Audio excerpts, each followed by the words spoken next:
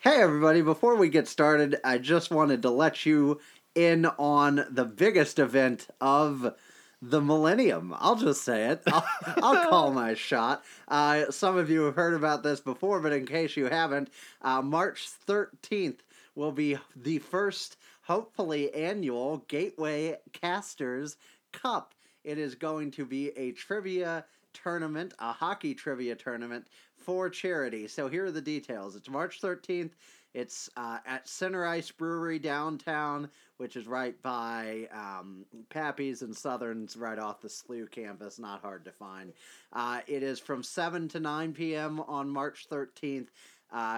And basically, it's a trivia tournament for several podcasts around the area. We're in.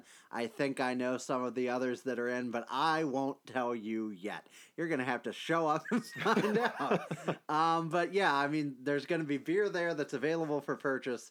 That's going to be great.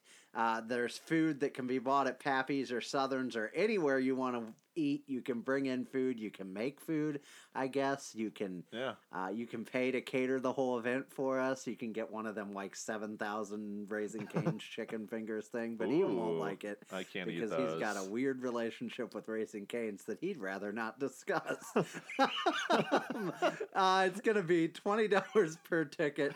All the proceeds, we're just going to leave it. We're not going to tell You anybody. can eat at Raising Cane's, okay? Everyone else can. Just This not isn't me. like a racist thing or anything. It's just you. They don't let personally. me in anymore. All the proceeds from this event are going to charity. Half of it is to the Parkinson's Foundation. That's a charity close to Jeff's heart. Jeff is the wonderful gentleman who started this and creates all our gifts for us and is all-purpose awesome, does a lot of things. And half of the charity also, half of the proceeds will also go to a charity of the winning team, a.k.a. our choice. Mm-hmm. So for $20, you can come, you can play in the event, you can be on our team, and then on top of that, there are raffle prizes. They're $1 a piece for a raffle ticket. The prizes that are announced so far are an autographed Blues puck, an autographed history, an autographed copy, I can't speak, this is very cool, of the Down Goes Brown history of the NHL, and then 2 tickets for the March 23rd Blues game against the Lightning at the Starship Enterprise. This is going to be an awesome event. We want you there. There are a few spots left on our team, and as we've said every time we mention this, we need you desperately. We're not very good. So please come save us. We'd love to see you there. We're going to have Ian and I will both be there. Occasional professional co-host Justin Horniger will be there. Avs correspondent Jordan will be there. All the greats, all the legends. It's going to be a great time, and it's going for a great cause. So hit us up on Twitter at 2guysnocup if you'd like to join and help us win. Help us bring home the trophy, which really exists, I think. Peace, and back to the show. What's up, everything? The Blues are up all the way up to 3rd place in the Central Division. To quote Talking Heads, you may ask yourself, well, how did we get here? We'll discuss that ahead. We'll also give you a little taste of how the two of us got to 75 episodes, and then we'll take on all the hardest questions Reddit has to offer. We've got all that and more ahead, so let's get started and let's go Blues!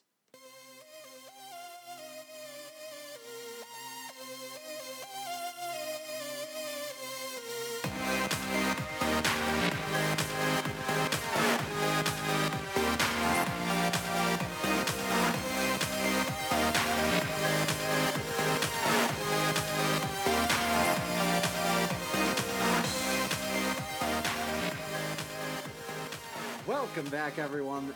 This is the Two Guys No Cup podcast. It is Friday, December 15th. It is cold and snowy outside. It is... I've got nothing else. It's the winter. Day after Valentine's Day, which is probably some other saint's day, which is just sad for him. We are recording this podcast from atop the back of a wild Kangaskhan in the Safari Zone. Because why not? How do you feel about Kangaskhan, Ian? I never liked the ones that didn't evolve when I was younger. Me neither. I was like, they were just lame. Yeah. I know that Genghis Khan's Mega Evolution is just the baby Genghis Khan out of his pouch standing next to him. Really? The evolution That's is just that one moves now on its own. How mega? And indeed, so mega. So we're on a Kangaskhan. It's cool, and yeah, I got nothing else. I got that's a the end of the It's a podcast. normal type Pokemon. It's quite boring, really. Yeah, I agree. The February the 15th is the Saints Jovita and Faustinus Day. So sorry you got the short end of the stick on that one. All right, why don't we get started with this little factoid? The Blues are like a good hockey team now. 8 in a row. Row your boat. I guess. I'm sorry. Or not. Big swing and a miss. But yeah, I mean, the Blues are red hot. We're red hot. Everyone's red hot, and all our sponsors and the fans.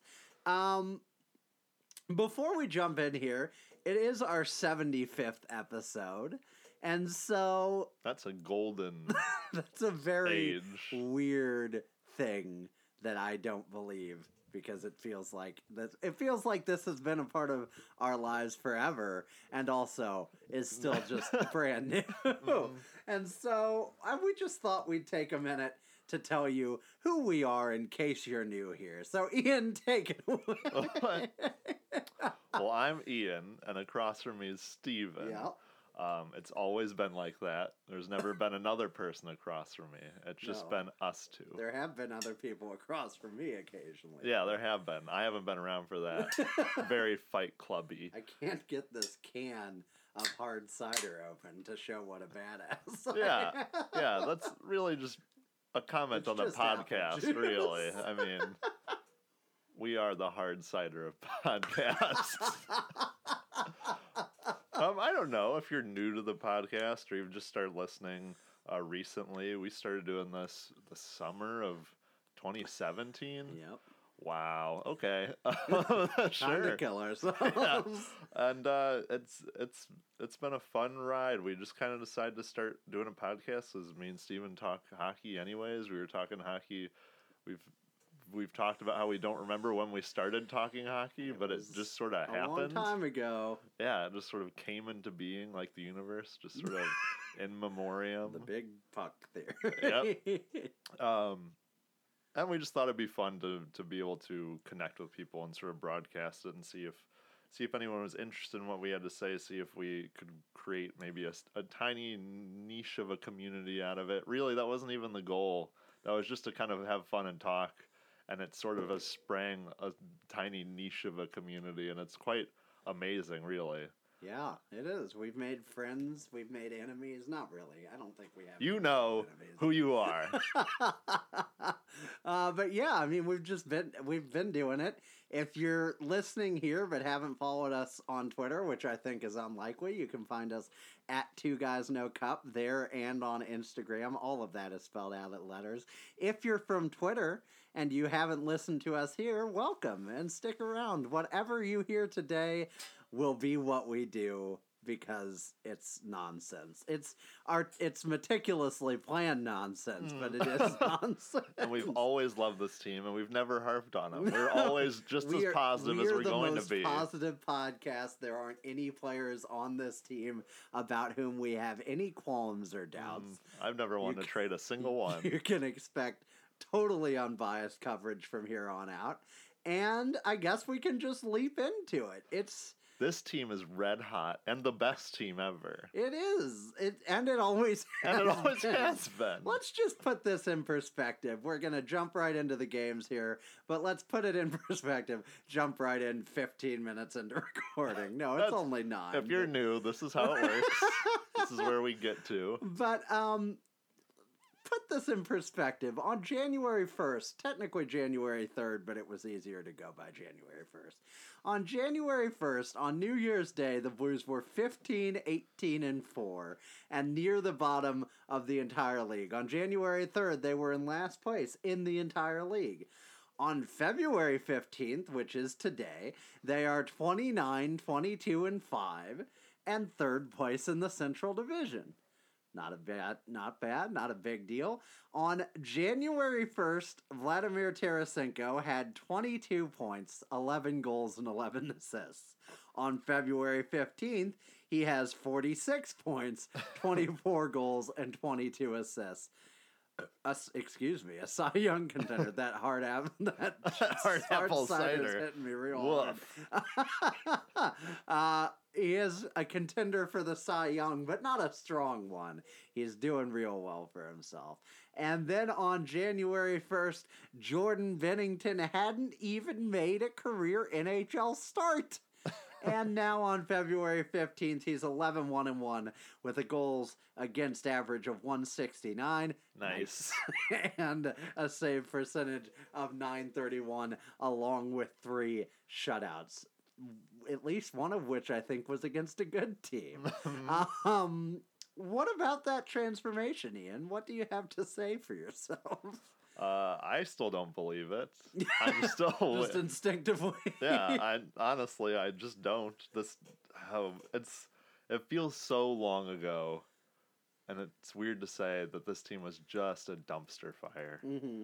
It feels like long in the past. It feels like maybe a November. It feels like they were bad in November, and they were bad in November. But it feels like that was the last time they were bad. Mm-hmm. But they stunk it up in December. They had a whole nother month between them that they were bad. And I've completely forgotten about it because these 8 games have slightly erased all the bad. I still remember.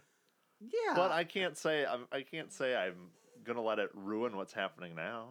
This is it's not unprecedented. We've done this before and within the last 6-7 years, but it feels unprecedented in the last 2 or 3. Yeah, we'll talk a little bit. This is going to be one of our most positive podcasts ever, because what is there to complain about? We'll talk a little bit about how we should probably be measured in our responses to what's happening right now, and cautious there, but there's no reason to be measured in your enjoyment of what's happening now, because it's insane. It's bonkers. I'm still shell-shocked from the first half of the season. And so going into Arizona, I thought, trap game, we're doomed. It's over. We're screwed. And then they just blew the doors off of them. And this is a team that beat this team 6-1 earlier in the season, which was also off like a red-hot victory. Was that may have been right after the huge Colorado overtime win with Parayko. Yeah, it was incredible. So this whole week has been great. Why don't we just leap in with the first Nashville game? The Blues played the Nashville Predators back-to-back this past weekend, home and away. If you're in a back-to-back series, would you rather have the home game first or the away game first? I would rather have the away game first, I think. So too, yeah. Great job, NHL. You screwed us. Catering to the Predators, as always. That southern bias. That you've always had. The first period, there was a scrap with Maroon and McLeod getting the temperature set early. There was a nice, pleasing color palette with both sets. You're welcome for that. Did I say that or no, did you? I wrote that. They are. Look at these gifts. They're great. It's a good. These are the best Predators jerseys that they've had, like, across the entire... Those whites are nice. Yeah, the aways are much nicer than the homes, but, like, they're much nicer than any of the weird silver crap they used to have, or the really dark blue and kind of, like, I'm going to say, like, darker mustard, a Dijon mustard yellow. And those Heritage, the Blues jerseys, like, I grow numb to it a little bit sometime, but good God, those things are they just pretty. pop. I always think when I see, like, Mackenzie McEachern in one, I'm like, oh, look, maybe you would have never had this jersey, but now look where you are. You get one of these cool jerseys. Do you think when it comes time for the next, the next jersey update, that just becomes our primary? They should. And then, we do a different third or something? They really should, just because the ones they wear now are, like, iterations of what they wore a couple years ago, which were iterations of what they wore in, like, the early 2000s, and they've just had that dark blue note for a long time, and that's been it's fine. been forever since they've tweaked the blue note, which again they're not. I wouldn't suggest changing it, but it's always changed shape a little bit and color a little bit. I would love to see away versions of these jerseys. Oh, that'd be Ooh. sick. Anyway, so the scoring starts with Vince Dunn about 5 minutes in. He gets a nice drop pass that actually worked from Robert Thomas and fired a puck on net. He fired a puck on net, and then he skated in undetected and collect the rebounds and planted it beyond Rene. You had a comment here on PK Subban. Do you want to talk about that? Yeah. I think a lot of people probably feel like this, but I really do love PK Subban. I think he's a great player. He's a great defenseman. I agree. I'd love to have him Probably on this a good team. leader, a good person in the community. Great boyfriend to Lindsey Vaughn. Yeah. On. Yep. I hate PK Subban so much. Holy shit. Like, the guy always plays big man when either he's down on the ice just yanking at someone's ankles, or they're down on the ice and he's just holding them down. Totally get it from his perspective, do anything to win. From the other perspective, it's so fucking trashy. I hate it so much. And the dude complains all the time, too. It's just like, shut your yap and play D. And to be honest, even though I think I just said he's a good defenseman, I don't think he's that great at defense anyways. I was talking shit. I mean, he's fine. He's not bad, but like for being like a star defenseman, he's much more two-way, more offensive than he ever is like a guy that's like a stalwart defenseman in his own zone. Again, kind of like Jonathan Taves, where I'm like, oh yeah, on my team, no problem. On any other team, fucking disgusting. Hate him so much. Yeah, absolutely. I think O'Reilly looked really good this game as well. I mean, he didn't have any interactions with PK Subban, so maybe that's why. Commentators talked about how like pissed he was this game. He just seemed like... Was this the national game or the next one was the national? No, I think the Sunday one was this was the local one. They were just talking about how I think he was getting pissed at like non-calls or just getting hooked a lot or getting worked over and having nothing called for him. But you could see for once it was starting to crack a little. I'm future Lady Bing Trophy winner, Ryan O'Reilly. I'm future Lady Bing Trophy Lady Bing. Oh, he gone crazy.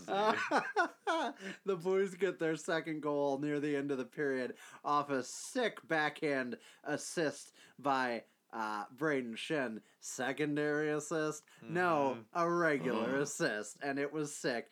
He backhanded it to Tarasenko, who fired that snap wrist shot that he's found again, and it's so beautiful. Man. And Pekka Rinne does not look good on this, but how could he? I mean, he beats him off the far post. Look at this gif, though.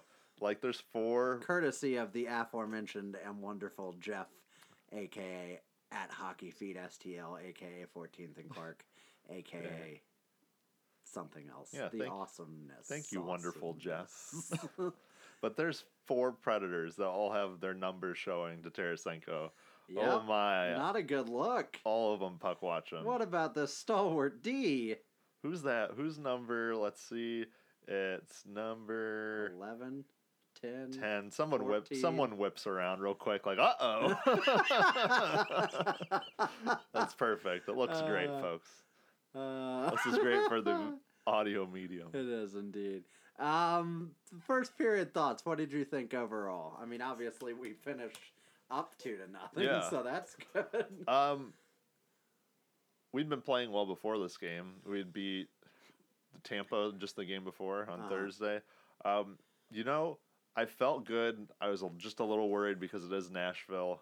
And even though we're at home and they're away, it's still like, 2 goals is not enough. I just knew it wasn't enough, but I felt good about the game, though. Yeah. It was exciting. It felt like the first time, maybe, I don't know if you texted this or Casey correspondent Justin texted us this, but it just felt like forever since our last division game. I mean, maybe it hadn't been. Maybe we played Dallas or something. But I feel like Nashville. I think it'd have been a while. Nashville, Chicago, Winnipeg. Those feel like maybe even Minnesota feel like the rivalry games. I feel like Avs, Dallas, not as much. I'm like, eh. Yeah. Sorry. That's Sorry. what I have to say for you. Sorry, Jordan. Yeah, I mean, I think in the first period overall, we just looked like a polished team, and Bennington is just, he's so friggin' calm Mm-hmm. for like a 25-year-old kid who's never been exposed to this. I mean, I guess on the bright side, he's 25 and he's had a lot of hockey under his belt, but he's also in his, this is like a playoff field game, and it doesn't seem above his head at all. They mentioned this, we can talk about this for a sec, on 31 Thoughts this week about how some goalies think that in the AHL it's harder to play goal than it is in the NHL, and that's just Because more random weird crap just happens. like mistakes are made in the AHL that doesn't happen in the NHL. You can predict a lot more in the NHL. If you get beat, you just get beat. Yeah. It's not some weird like, oh my god, what? If you've ever played, not to like say these are the same thing at all, but if you've ever played like a game, like a video game or card game or anything like competitively, and there's like a meta to it, there's a meta game, you know how that works, but then so that's how you know how the high skill people play. But then if you play like a low skill person, you might get your ass handed to you, and you're like, well, why is that happening? And it's because they're playing a whole different game. Right. They're not playing by their own weird rules, and you're like, oh, I didn't know people did this. Yeah. And right. so that's just a good analogy, actually. Yeah. It's just really weird. As opposed to all the shitty Oh, analogies. jeez. I get about 1 out of every 10. Yeah, no, I think that's a really good point. And I mean, we'll gush about him plenty throughout this, but yeah, what a revelation he's been. Matthias Ekholm, he scored his 7th goal of the season about 7.5 into the second period, and while we're on the subject of praising Bennington, not so good. Yeah, and the other way. Yeah, if we're gonna give Allen crap for letting in goals, he gets a chunk of it, and it just goes in. You should never get a chunk of it. I know, the puck man. is not I that got big. a chunk of it. But yeah, I mean, the Preds made a Queen zone entry. It looked offside originally, but it wasn't. Ekholm took a wide, weird angle and shot on Bennington, and it might have deflected off Pietrangela's stick, but I don't think it really did. And it hit Bennington, and he didn't save it. It just wasn't good. But that's a lot easier. It's a lot easier to let that go when you've allowed more than 2 goals in only, I think, 3 of your starts, and one of those was like a slaughter fest that you were probably half asleep when the 3rd goal went in. So, Mackenzie McEachern scored his 2nd goal of his career and season. That would ultimately be the game-winning goal. Spoiler alert. And this was really an effort play by Rob Thomas. He pushed Edler around. No, I'm kidding. It was Hamhuis anyway. But yeah, I mean, there was just a play, a 50-50 open possession puck that he just tried harder to get to than Dan Hamhuis did. I don't know if Hamhuis had been out for a while or what the case was, but he got there first. He shot it on. Rene saved it, and Barbashev jammed away. Rene saved that, and then McEachern reached in and slapped it in. It was a nice, it was just a nice overall effort play by that 4th line that's been humming this whole time. I mean, we're going to talk about the first line, but that 4th line deserves a lot of credit for what they're doing in limited minutes. And Robert Thomas is, oh my God, he's just, I mean, for a year, we were the guys that were like too high on Robert Thomas, and I still might be, but just everything you're seeing out of him lately, really, I mean, you don't see the mistakes and stuff anymore that he was making as much. I mean, I'm sure they happen, but he's looked good. He's gonna have a breakout season next year. Yeah, for sure. You'll see it. We'll all see it. You'll see. We'll teach you. There was a huge wraparound save by Bennington at the end of this period. You want to mention that since that was your pet project? Don't forget it.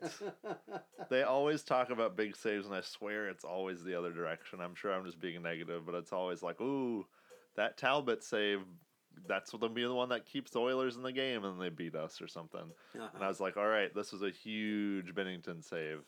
Massive. Holy crap. I was like, please, please, please let this mean something. And it did. The Preds did score again in the 3rd, late in the 3rd. You want to comment on anything that happened before that? No. No. Okay. No, I did we were talking about Subban a little bit. But McEachern was getting in his face, and it was pissing PK off enough to take a swipe at him. And I like any time some guy that's been in the NHL for a hot second is able to piss off an NHL veteran somehow with whatever they say. I'm sure they're always thinking they're like a hot punk or whatever, but I like when we have a little tenacity, a little abrasiveness. Before we always talked about how Perron was kind of like our abrasiveness. That was it. I mean, I guess Maroon for being a big body, but we just don't really have it that much. But I think you gotta have guys like Edmondson and Bortuzzo, and I think McEachern's gonna be a little more of a guy that bangs bodies up here, and I like what I've seen from him thus far. It's nice to see. It's weird to say. It's good to see that he doesn't do it, or he does do things other than just score. But you would think that'd be flip flopped. Yeah. Scoring would be the added bonus, but really, it's like I'm glad that you are able to mix it up with guys too. Yeah, agreed. And he's got really good speed too, as he'll show on his next goal. Spoiler alert. Yeah, the Preds did score late to make this more interesting than most of us would have liked. Ryan Johansson's 11th goal of the season. It was a kind of a fluky play where the puck went up into the air and Johansson tracked it better than everybody and just kind of slapped it in right as it hit the ice. It was a nice play by Johansson, even though he sucks. Oh, he'll get his. So, credit to him, but the Blues did a good enough job holding off the 6-on-5 to get the win. And I got to tell you, I have not enjoyed or felt more like into a hockey game in a long time than this one. When that final, minute or so was happening and you were just on the edge of your seat and jumping up and down and freaking out, and I think it was this one where I audibly screamed, whooped and hollered at the end of it, just woo, just because it happened, and it was great. Vladimir Tarasenko had a post-game interview and in his typical broken English shared his thoughts on the game. He said, "First of all, thank you guys, the fans, for support. It was unreal tonight as always. We all know we had a tough start. I feel like now the team come really close together, This was an important road trip for us, an important game for us at home to get the win in front of you guys. So thank you for support, and we're going to prepare for tomorrow." And then he said, "We know what kind of team Nashville have. They have always played well. They always have a good team, especially after Tampa Bay game. We were prepared to compete for each other. And if you want to play in the playoffs, you have to beat those teams. So you have to play them hard right now."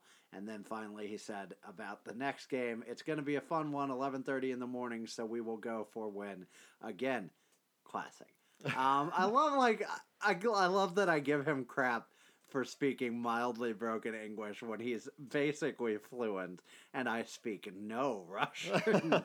Dostoevsky, Dosvidanya. I know 2 words that start with dos and nothing else. Kremlin.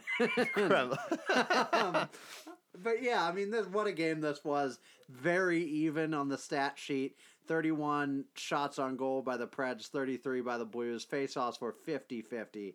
But Preds had 1 power play and 1 conversion, which I guess was the first one. Was that a power play goal? I guess, yeah. And I did write that. I just didn't say it. And then the Blues were 0 for 3, but the penalty minutes were about the same. Predators out-hit us, but we out-blocked them, and we gave away more pucks. Second game! You just wait for one day. For once, a matinee game doesn't ruin your day, and you wait eagerly for the next game, and the Blues show right up and stick it down these damn Predators' throats again. And it's 1-0 before you can blink an eye. Alex Pietrangelo, with his 6th goal of the season, takes a shot off of the shins of somebody. Was that Ekholm maybe? Whoever it is, he sucks. And Robert Thomas and Ryan O'Reilly assisted.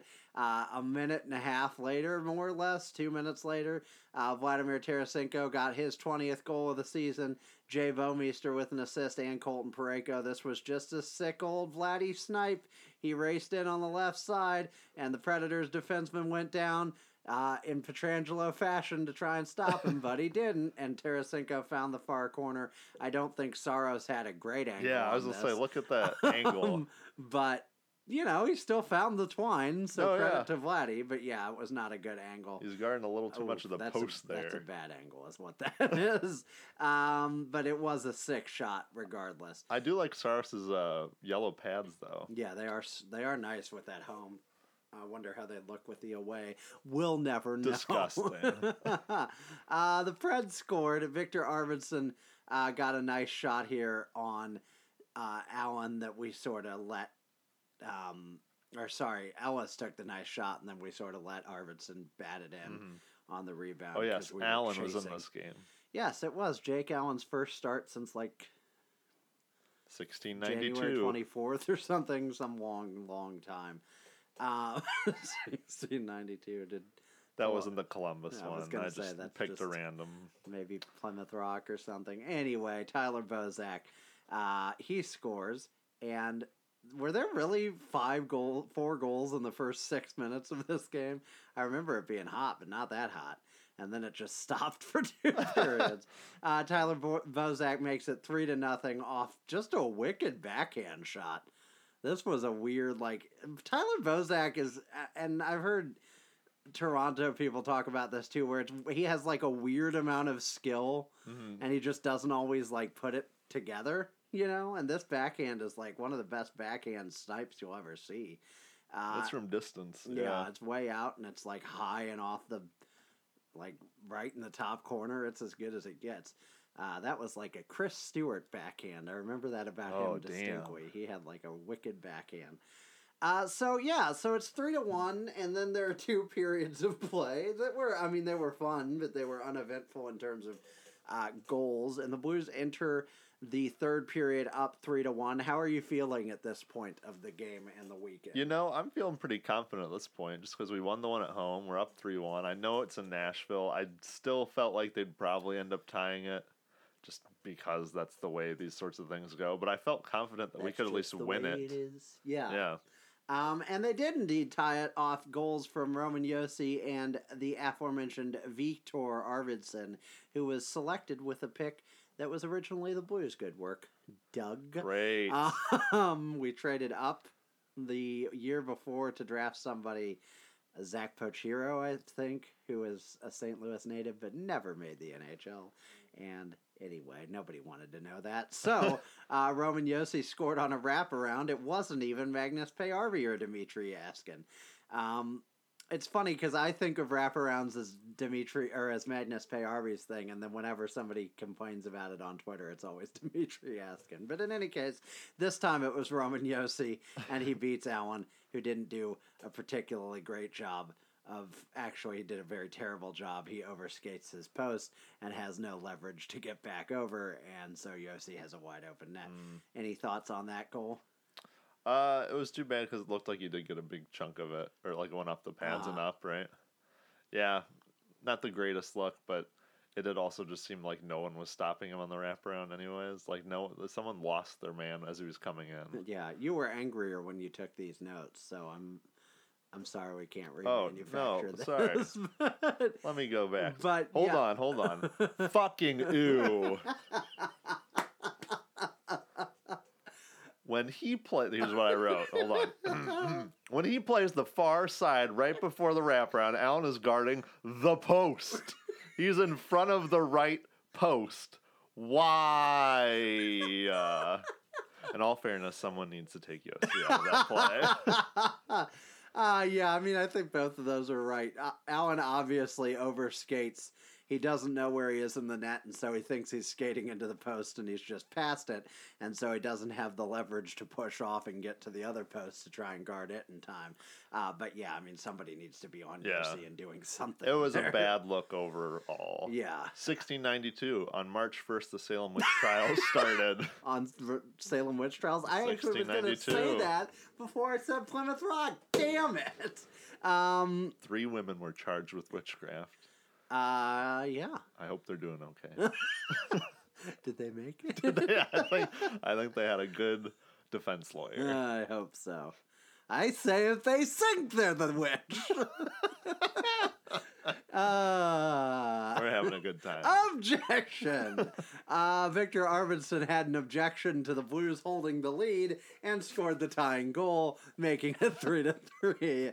Ian is very proud. He skated Johansson skated right through like 3 defenders. Not great. And then passed back to Arvidsson. This was not particularly pretty. And Arvidsson buried it. But... What? I don't think I haven't seen this gif. This is too funny. The Tarasenko. Yeah, sorry. Continue. Describe the. But Vladimir Tarasenko scored his 21st of the season. Ryan O'Reilly with a sick dish. And Tarasenko's wide open in the circle. Ian is dying of laughter. No, lean into the mic. Let people hear you. Tarasenko takes a shot that bounces right off of the defenseman. Number 4. I should know who that is, but don't. Ellis? I want to say it's always Ekholm. That's one of the two. But yeah, it took a weird bounce and beat Saros, and then there was a very angry fan. Thank you, Jeff, for zooming in on this guy just chucking his beer or something at the ground behind Saros. Popcorn, something. Oh, yeah. God damn it. There was a point right after this where St. Louis had 8 odd man rushes and scored on 2, and Nashville had none. And then at 10 minutes left in the third, the Blues had a season high of 26 block shots, and Nashville only had 3. What I really like about the Tarasenko goal is it was right after the equalizer. Oh, I know. That's always good. Crap. Clean it up. And they did, but they couldn't hold on for the rest of the period and allowed a tying goal. Philip Forsberg, 20th goals of the season. His 20th goal of the season. What were your thoughts on this one? Who is this? Parayko, Bouwmeester, and Tarasenko have like a nice triangle of nobody's doing nothing around Forsberg after he takes the first shot, gets his own rebound. And I don't know what they're looking at. I mean, he's right there. They're trying to find the puck, but oh my God, they just find it so slow. Yeah, I can't crap on Allen for any of this because the guy's just like almost in the blue paint. And it's a nice shot. I mean, it's a nice shot on the rebound, right up and over the glove. But yeah, you've got 3 guys there, literally in this frame. It's the goalie and 3 Blues players on Philip Forsberg going doop doop doop doop doop. Yeah, so it was not it sucked for the tied it, right? Yeah, that sucked that was the tying goal. So that could have easily been prevented. Mm-hmm.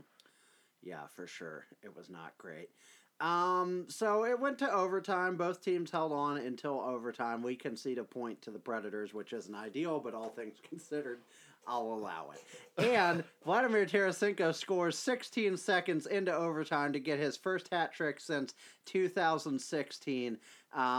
It was a sick, just sort of move around friggin', I forget who the last person he moves around is. Oh, Josi. Both Arvidsson and Josi, thank you. And just bury it. I mean, it was just a classic, not even classic, it was more than his best, because of the deke, too. And then just roof it over Saros. And obviously, you've seen the goal. But you tell them about it anyway. Oh, man. It's amazing. He really dummies Josi there. Mm-hmm. Do you remember we went to a game where the Blues played the Jets, I think it was, and the Jets won the face-off and then immediately scored? I think it was Line A. It was the weirdest, I have never seen... 15,000 people act in unison with no prompting, but we all just silently just stood up and walked out. Yeah, I swear there was not a single groan. No, it was just and silent. that whole place is oh. I guess it's over. I was just gonna sneak past. Nashville was a lot more upset about this, but man, for the hat trick, there's controversy. It was such a fun goal. I mean, it was such a fun goal. It was such a fun game. It was a fun weekend of hockey. That's the biggest part that made it feel like the playoffs. Not only was it the actual play, but you played the same team back to back. It was it felt like springtime, and it was, I love playoff hockey. It's ruining my life, but I love playoff This hockey. was the one where, too, I just screamed out loud when it happened. Just like I couldn't contain Well, we myself. talked about how we thought 2 points was, 2 points out of this weekend would be good. That'd be like a really good measure for this team. That for the Blues have been playing really hot, and to get 4 and then to get the 2 in Tampa was, unreal. Yeah, and I'll gladly concede the 1 point to Nashville to get this ending, honestly. They'll come back and bite us when we don't get home ice. It will, Good but going. this was Tarasenko's 10th career OT winner, which is impressive. His 200th career goal, his 4th career hat trick. He says, yeah, I just tried to take it to the net, just had to beat one guy. Good things happen when you go to the net. A pearl of wisdom from his recently unemployed friend yours. Yes. Before I forget, because I will forget, I should mention that between these 2 games, Mackenzie McEachern earned himself a 1-year contract extension one way. So he's staying in the bigs for $750,000. I believe was the number, which seems like, oh, that's a cheap contract. But that dude made $750,000 in a weekend, so he's doing all right. Don't feel bad for him. In case you were trying to pity that NHL player, don't. But yeah, so Tarasenko did not get a contract extension after this game, but I would have given him one. 7 years, $11 billion. Thoughts on this game overall, and then we can get to Dropgate. Oh God, Did you forget about Dropgate? I remembered, but stupid Ryan Johansson. Let's just get right to that. Okay, let's start with Dropgate. Ryan Johansson, the biggest snowflake in the NHL. Smarten up. Toughen up. He's got a good Canadian boy, but he's got to smarten up. Gotta smarten up. That's a Don Cherry impression for those of you who don't know. I thought I did a really good one of those the other day after one beer at the Blues game. You did? Yeah. Well, because my dad doesn't know who you're Don drinking Cherry a beer is. right now, so you're gonna have to give it to us afterwards. But let it come organically. Yeah. So when Don Cherry comes up, you know how organic when Don a Cherry racist is. thing happens. Anything that's mildly racist or bigoted or sexist or just like an old man thought in any way, that's right in Don Cherry's wheelhouse. So try and slide that in while we keep talking. But for now, let's talk about friggin' Ryan Johansson and his friggin' bogus opinions on things. He thought this call was bullshit. And he said as much. He said he complained about the opening puck drop on the face-off for opening overtime. There was some alliteration that you love so much. But he said, yeah, it's too bad. I thought it was a very unfair drop. The ref drops the puck and my stick's not down and he's skating away like it doesn't matter and it totally impacts the game. We saw it with... I'm sure he pronounced that just like I did. Come on! We saw it with our game in Dallas. I mean, we won the face-off and we can end the game. That possession we started is huge. That's all that matters. I mean, we played our butts off and they played their butts off, and it comes down to a mistake like that. And that should be addressed because that's not fair. You know O'Reilly's an incredible face-off guy, and I just want it to be fair, and it's too bad it ended like that. My stick wasn't even on the ice, so... Peter Laviolette, Ryan Johansson's head coach, sort of dismissed his view on things and said basically, he said he looked at it quick but didn't see much there. He also said that O'Reilly is a good face-off guy and got underneath Johansson. So suck a dick, as who was it? Oscar Sundqvist. Oscar Sundqvist, our dear Swedish boy. He's never said that word before in his life. Oscar, no. And then Victor Arvidsson, speaking of dear Swedes, said, "Is he a Swede or is he a Finn?" I think he's a Swede. Yeah, you freak. Finns, the freaks of Sweden. He said, "Yeah, I think its face-offs on 3-on-3 are huge. 3-on-3 are huge. Like, if you get the puck and you have possession, you can have possession for the whole 5 minutes if you just take care of the puck. And I think, yeah, if he felt it was bad, then I believe him. He said yeah. Yeah. Yeah. Like the puck. Ricola. As I'm sure he says all the time. That was a hard left turn. Here's the thing. Maybe it was a bad drop. I watched it again. I didn't see a lot there, but your stick's supposed to be down and you were there, and if it wasn't, then maybe it's a bad drop. But also, instead of bitching to the referee about the bad drop when you're one of the 3 players on your team that can do anything, maybe go over and stop Vladimir Tarasenko. Mm-hmm. And maybe instead of blaming the refs, you can talk to friggin' Arvidsson and friggin' Yossi, who got goal posted by Tarasenko, and give them some crap for costing your team the game, because I think that had a lot more to do with it with a bad face-off. Because here's the thing, I would wager a lot of money that the majority of overtimes are not won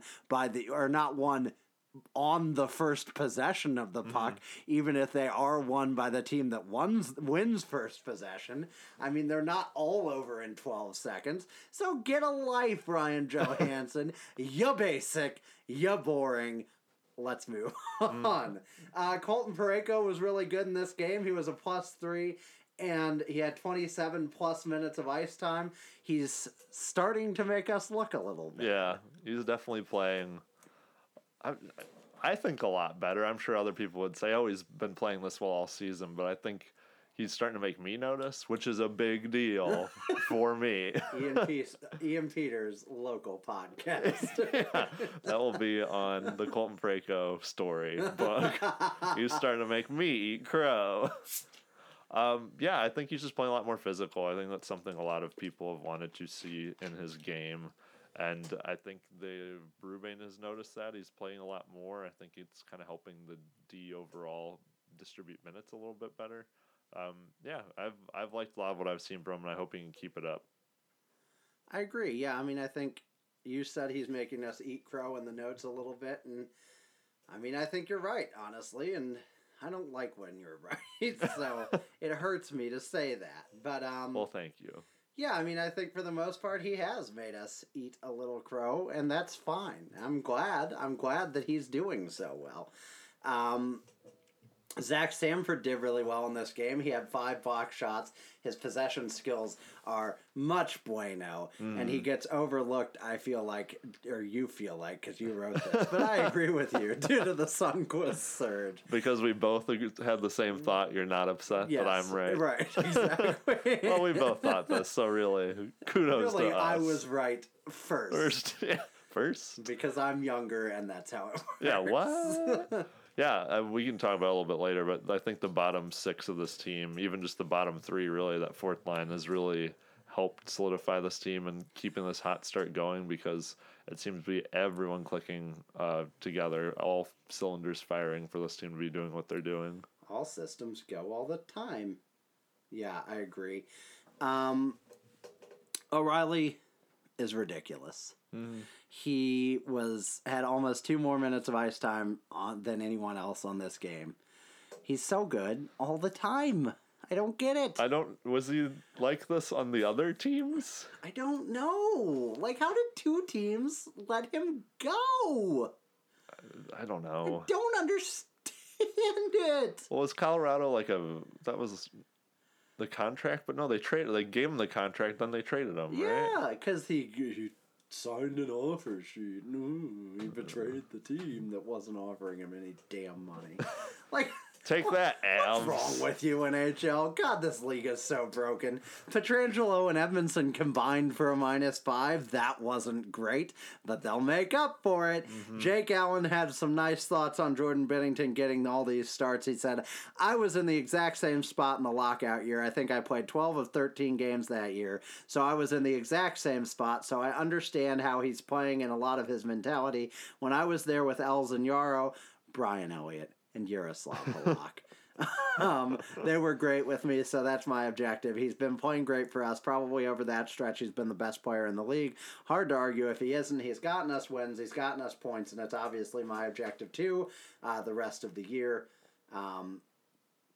And Korak called him the consummate supportive teammate, which is fine and I basically agree with, but what else is he going to say? He did have a comment on not starting for 24 days, and he said, I tell you, I'd put that up against anything in the world. That's tough. I think it's probably one of the longest stretches I've been off since I played, since I've been in the NHL. So... Doesn't consummate supportive teammate, when you're talking about a goalie, mean you're riding the bench a lot? Yep. Isn't that just a synonym for rides the bench? I don't know who Dominic Hasek's backup was, but I bet he was a consummate supportive teammate. I'm sure there's an award for that. Yeah, it's called the Jennings Trophy. Yeah. It's called the You Rode My Coattails to Success Trophy. Fantastic. You have anything more to say about this game or Dropgate or any of it? No, I mean, it was just a fun game. I was a lot more worried about this one than I was the one on Saturday, just because it was in Nashville. They could have a rowdy crowd, a rowdy, dumb Hoosier, just non-hockey knowledgeable, just basic crowd. But You're they have a basic. rowdy crowd.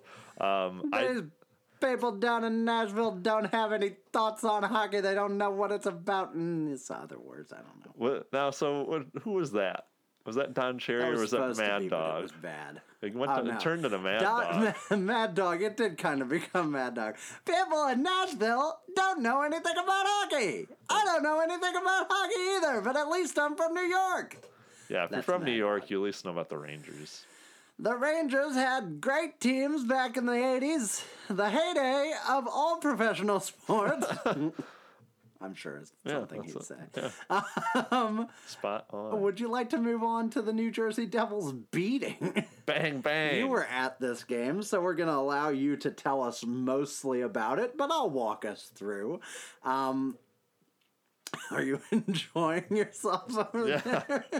You've rubber banded a beer bottle cap to your hand, and I appreciate it. It's like a very, very minor form of self-flagellation. Yeah, very minor. But I love it.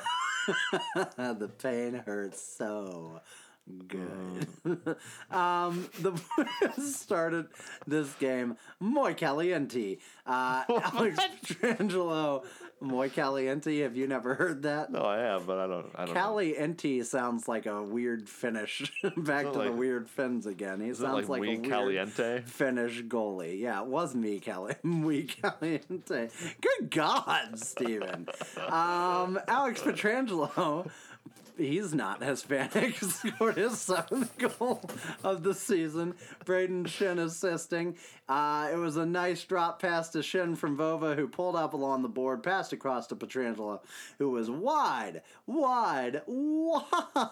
open. And he skated in unopposed and just took a shot low and in. Ivan Barbashev followed that very quickly with his 7th goal of the season. Robert Thomas, 13. Apparently, Ivan Barbashev is in a run-and gun battle with Alex Petrangelo. They have the same goal total. He goes, because he followed up each of Petrangelo's goals very quickly with a goal of his own. You're 2 goals in, and Keith Kincaid's like, man, rough start, but you know what?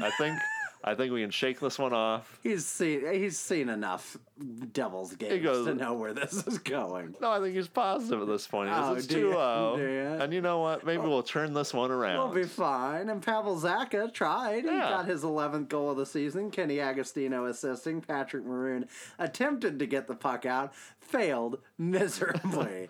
Zacha got the puck and 1-2 passed it with Agostino in the circle. He roofed it over Bennington. Nice shot. It was a good shot. So it's 2-1. Devils. They're getting back in it. Yeah. It's going to be a tight game right to the finish. You can already tell. And then the skies open, the clouds part, the rainbow descends, the birds sing, and Jaden Schwartz finally. Yours is much more positive. Finally scores his 4th goal of the season. 4! Robert Bortuzzo, Tyler Bozak assisting. First goal since December 18th, 23 games. First against a goalie because that was empty net since November 9th.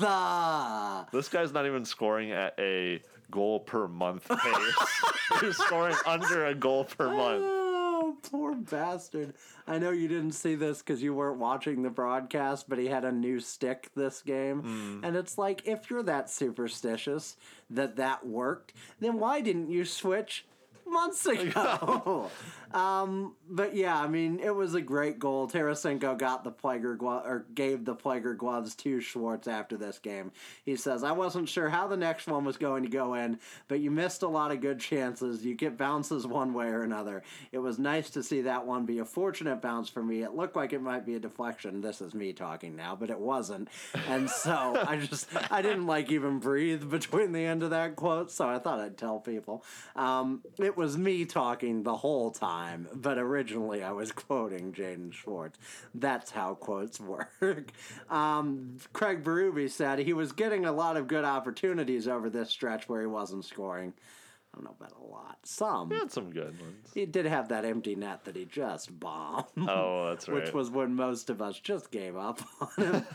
It wasn't like he wasn't getting chances. He was. He's a hardworking hockey player, and he never lost the work ethic over time. So that's the important thing. Well, it's not the only important thing, but I appreciate what you're trying to do, Craig. That's why they call him Chief. It's 3-1. That and no mildly racist reason. Hey, he's a good guy, that Chief. Chief Berube. Hey, he's a good Chief. He's a good guy. Oh, boy. So it's 3-1 first intermission. You're at the game. How's it feeling? Good. Is it bumping? Is it it's bumping. Humping and thomping? Yeah, they Are did. You singing Country Roads? They Take did Me that Home? again, which is fine. But like, don't try and recreate the magic. You ever have like a fun night with people and then you're like, I want to do that again, and you'll never get it Like there. you play D&D because you were like drunk and whatever, and then like you try to play it sober and you're like, oh no. You're just like, I wish it was as magical as back then. It just never was. And then they played a lot of music that they were trying to get sing-alongs to, and people were singing along, but it was like Bon Jovi and all your other garbage, and it was just like, take that stuff back to New Jersey, Yeah. Yep. Yeah. That's how I felt. I felt confident, though, because New Jersey sucks. And they did, and Ryan O'Reilly made them suck. with his 21st goal of the season. Tarasenko was tripped along the boards, but O'Reilly entered and unleashed a wicked shot that beats Keith Kincaid, because there's nothing that Ryan O'Reilly can't do, and there's nothing that Keith Kincaid can't save. Can't not save. The good old double negative. Mackenzie McEachern, I did that earlier. I'm sorry, Mac. Scored his third goal of the season. I'm just going to call him Mac from here on out. Petrangelo's 16th assist. Ivan Barbashev 10th assist. Ivan Barbashev does not want Alex Petrangelo getting the spotlight. He's sick of it. I want to be number 1D, he says. Petrangelo had a sick feed from the blue line to the blue line to get Mac out ahead in space. He used his speed to get in. It was a nice little back to front to lift it over Keith Kincaid, who was 3 foot 8 inches tall because his soul had just left his body at this point. This is a fun quote from McEachern. He says, "It all started with Tomer, who made a nice play. He fished one out of the corner there, and he gave it to Barbie, and the Barbie hit Petro, and I just kind of got lost, and Petro found me, and it just kind of went from there." As JR said, I think, if you didn't know that it was me tweeting this, how would you possibly know this was about hockey? Yeah. I like how it went from there, but he described the whole scoring play, and then it went from there. I got lost, Petro found me, and it just kind of went from there because I scored the goal. Yeah. It's now 5-1. Tyler Bozak scores to make it 6-1. How do you feel about Keith Kincaid's performance, or would you rather wait? Oh, maybe he backstops him to a 7-6 victory. Right. Let's not spoil anything. Maybe he rallies. Curtis Gabriel almost fought Pat Maroon the way he almost didn't get his ass kicked by Vince Dunn in the dressing room that one time, but he did. Yeah, I respect how Maroon saw Gabriel kind of like shove and grab at Bouwmeester and just kind of said, "Hey, that's Jay Bouwmeester, and I need him to do my taxes. That's my TurboTax. Don't beat him up." And kind of grabbed him. And just, I'm not the fighting guy. I'm not the pro fighting guy. But what are you doing, refs? What are you doing stopping this fight? Because first of all, they're already at each other's throats. And second of all, there's like 7 people in New Jersey still watching this game. They deserve this. If this fight had happened, I might have rooted for Gabriel. Not out of disrespect to Maroon, but just give him something. That's true. And they broke it up before it could happen, and at least 2 Devils fans hung themselves. I mean, they had to. I like to think Pat Maroon streaked to Gabriel Landeskog screaming, "I can't afford TurboTax," and then almost wailed into him. I have so many dependents. Gabriel Landeskog would be like, "What?" Gabriel Landeskog. Gabriel, whatever his name is. Something Patrick Gabriel. Maroon probably called him Gabriel Landeskog. Hey, Gabe Landeskog. What? And then a fist to the face. Get over here, you giant Swedish freak. And Hey, he's a good kid. He's a Swedish kid, that Gabriel Landeskog of the Devils. he's a good boy. He's a good Swedish kid and a thing. So, yeah, there were 4 more goals. Do I need to get into them? I only remember... Pietrangelo scored. Yeah, on that Pietrangelo backhand goal. Nice, pretty setup between O'Reilly and Tarasenko and Pietrangelo. And then when they scored on Kincaid, he just didn't move for like a solid minute. They played the new goal song. They played the organ. People counted off the goals almost at this point, and he just had not moved because his world was shattered. Up was down, left was right. He was being chased by the Demigorgon. It was a bad time in Keith Kincaid's head. It was darkness. Darkness descended. Darkness visible. Do you know what as happened? John Milton said. He looked around. He looked all over the place. He had no one would stare him in the eye. But then he looked to the Blues bench, and Jake Allen caught his eye, and they just stared deep into each other's eyes. And not because Jake Allen lets in 8 goals, but because Jake Allen knew what sort of mental state Keith Kincaid was in. Oh, it wasn't like a sad acknowledgement. Like, don't worry. It was like a Lovecraftian, like, yeah. Jesus Christ, someone else. They didn't just meet eyes. They actually met in Jake Allen's Mephistopheles' playpen together. Like when, you see another person in the Upside Down and you're like, what? Yeah. That was pretty much what it was. Mm-hmm. So here's a question. So the game ended 8-3. We can skip that. It was bad. It was a slaughter. Wouldn't you think... I would think. Imagine I'm uninformed. I would say the Devils must have another goalie, right? Why didn't they put in their other goalie? You have an answer for that, Ian? No, because I was wondering that at the game. I was even looking on the bench and I couldn't find him. I was like, where is the other goalie? Like, oh, for the love of God, don't put me in. There was a weird pile of sticks and towels in the corner of the bench that seemed to breathe and pulsate occasionally. Corey Schneider has not won a game he started since December of 2017. Unbelievable. How is that possible? This man was a very good goalie at one point. Vancouver decide if it was him or Luongo, and they decided neither. But but it was too hard. Get rid of both of them. But it was a real decision. It was an actual hard decision they had to make. Oh yeah, I don't know what's happened to Corey Schneider. And then you've mentioned before that they're back. They brought up a guy, right? Blackwood. Mackenzie Blackwood, yeah. Mm-hmm. They brought him up. He played well for him, and then they said, "Well, thanks," bye, and sent him back down to Albany. Is that what it is? The Albany Devils? I think so. I believe you. Pat on the back. Maybe they just didn't want to see his brain shattered by this awful group. And they're like, we need to preserve you down in the minors. We got to preserve you in the AHL. Pickle that brain because it is not going to work up here. You are going to get lit up. You're going to have a normal, what is that? You're going to have a regular old Michael DiPietro. No. What? You brought it up, so let's talk about that real quick.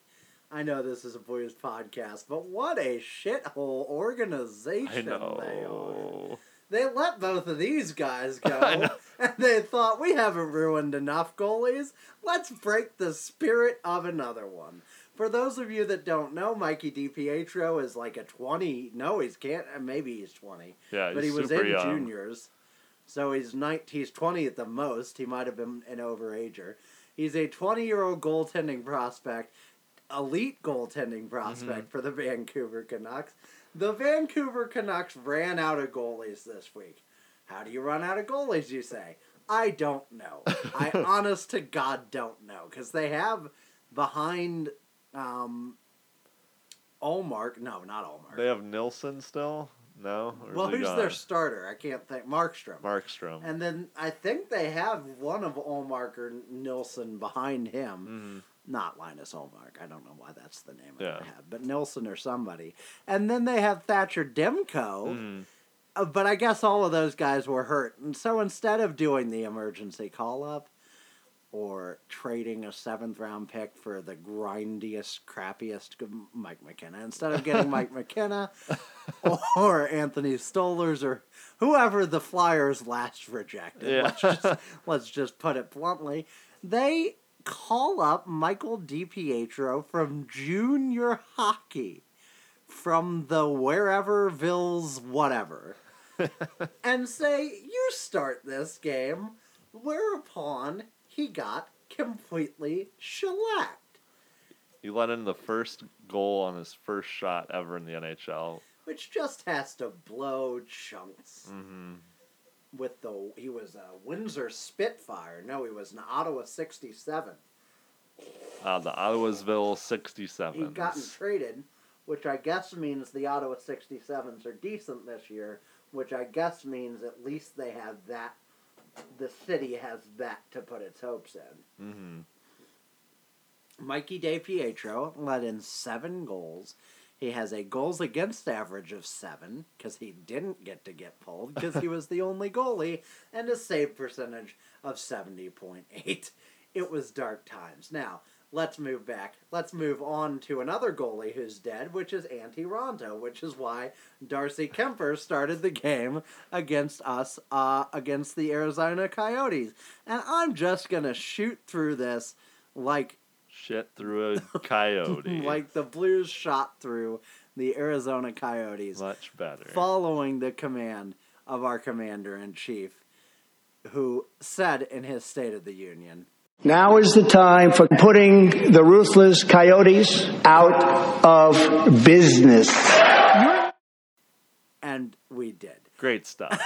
And so, Joel Edmondson scored his second goal of the season with the sauciest pass from Jaden Schwartz. It's almost like you said sousy before. It's almost like the recording didn't work and we're recording half of this podcast again. 75 episodes, folks. We wouldn't make a rookie mistake like that.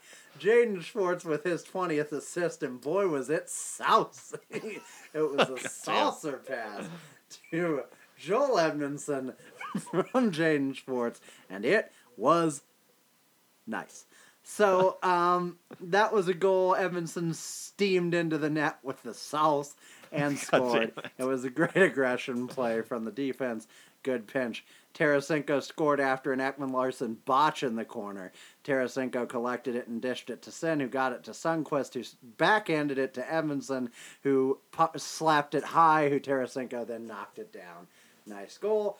Tarasenko got his 3rd goal on the power play after Nicholas Jarmelson had made him angry, and he did the thing he does when he's angry now, which is score, and he scored his 2nd goal of the game and 24th goal of the season on the power play. It was a nice play by Thomas along the boards, a nice Deacon pass by Shen, and a classic Vova snipe.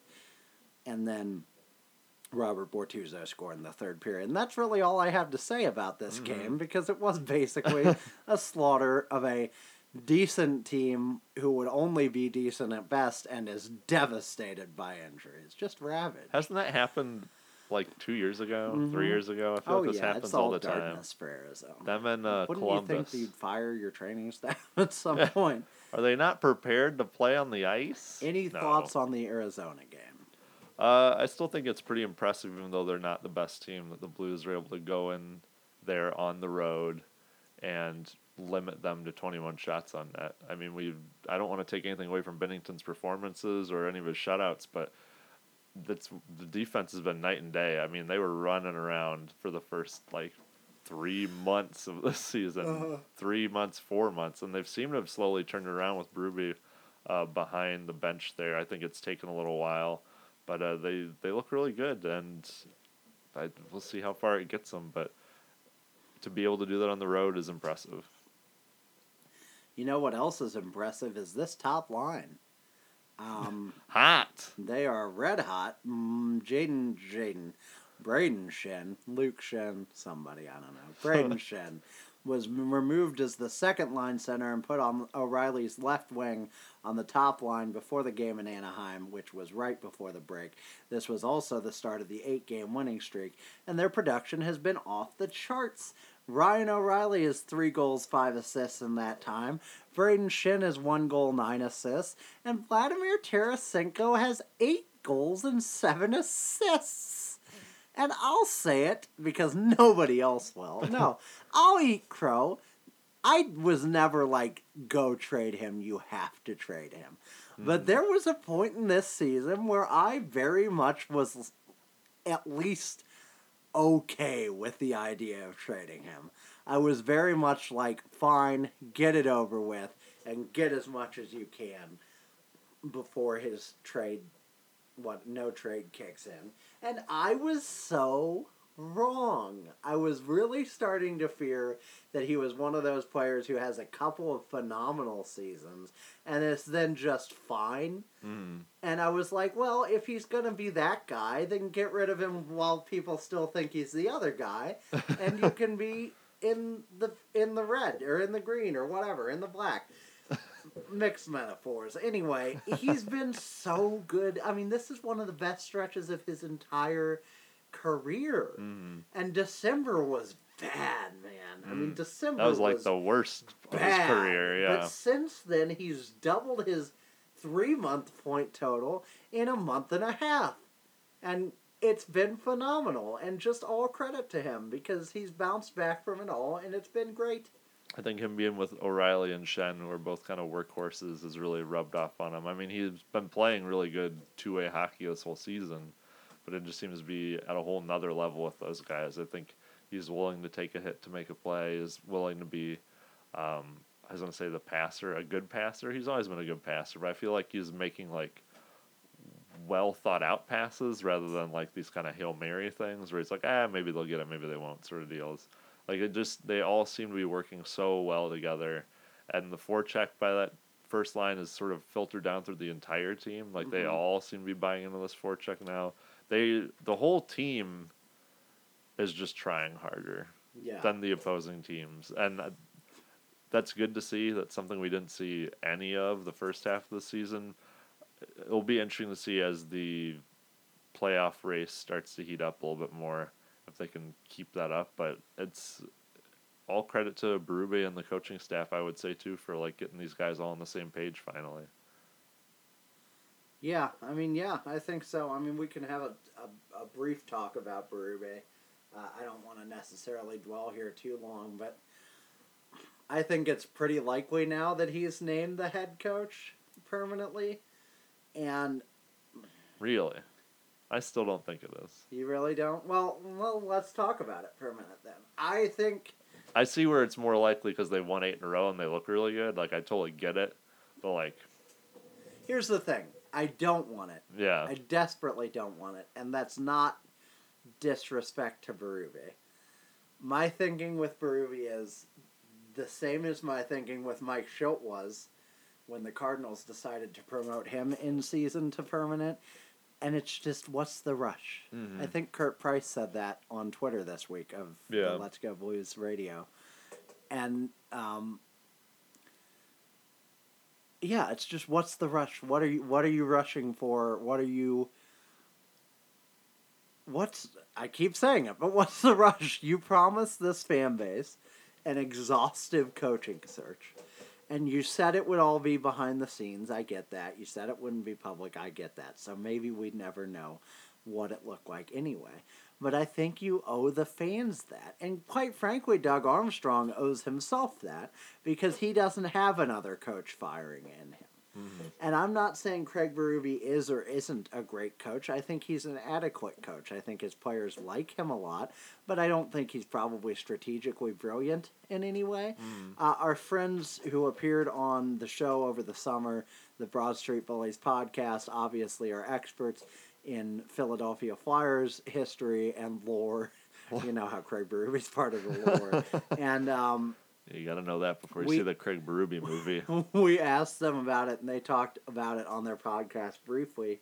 And one of them just made the point of, like, maybe your conference is really crappy in the bottom half, which it is right now, and you're kind of buying into a bill of goods, and you're making a really big mistake if you're extending him already. Yeah. And, again, I don't think it's a huge mistake. I think he's a competent coach, but...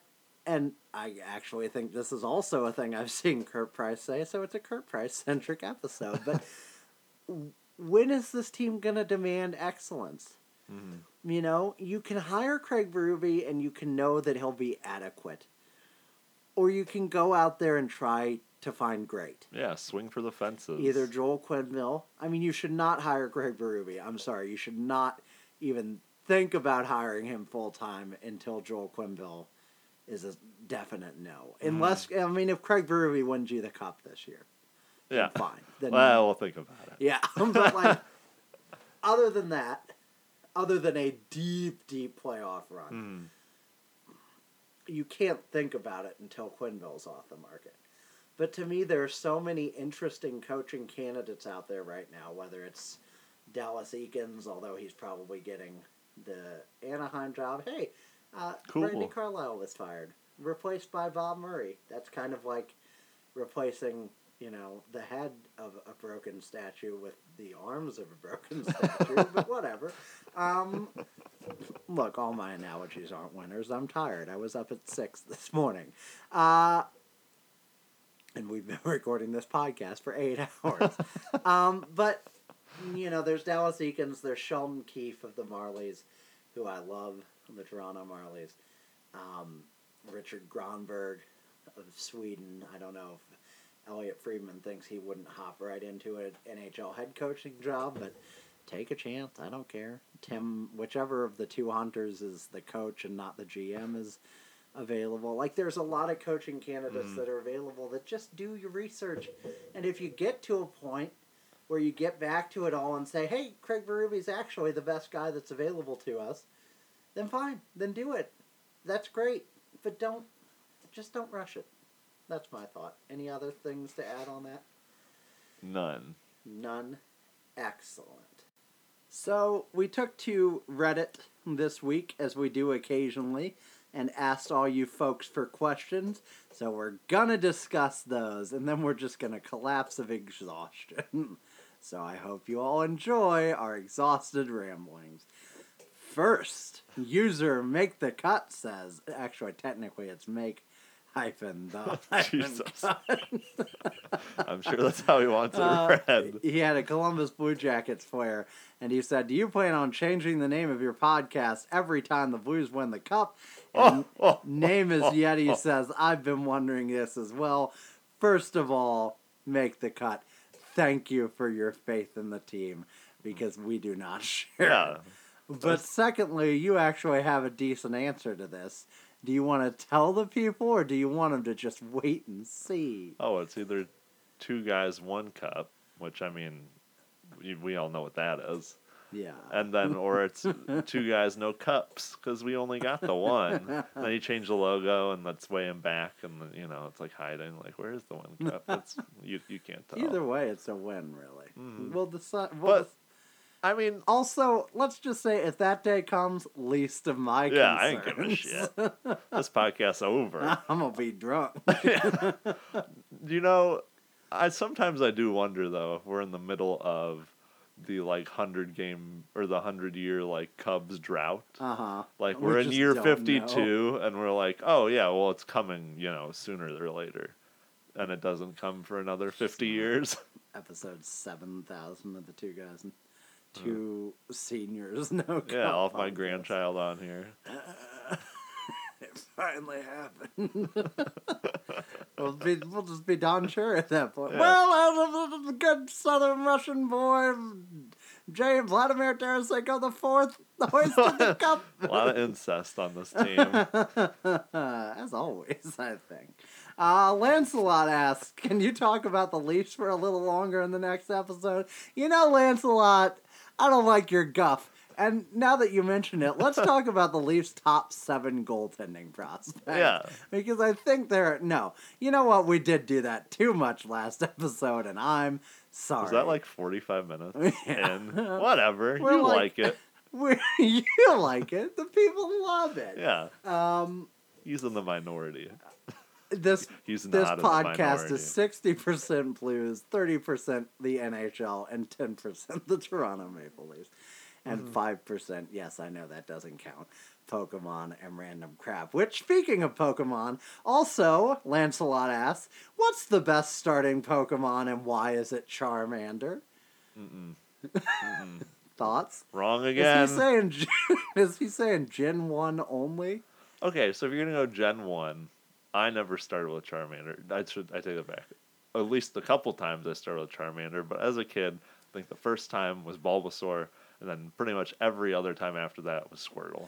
Squirtle, all the way home. User agree with you, does not agree with Lancelot, and says, whenever I play Pokemon, I need 3 save spots. 1 for my Squirtle, 1 for my Bulbasaur, and 1 for my second Squirtle.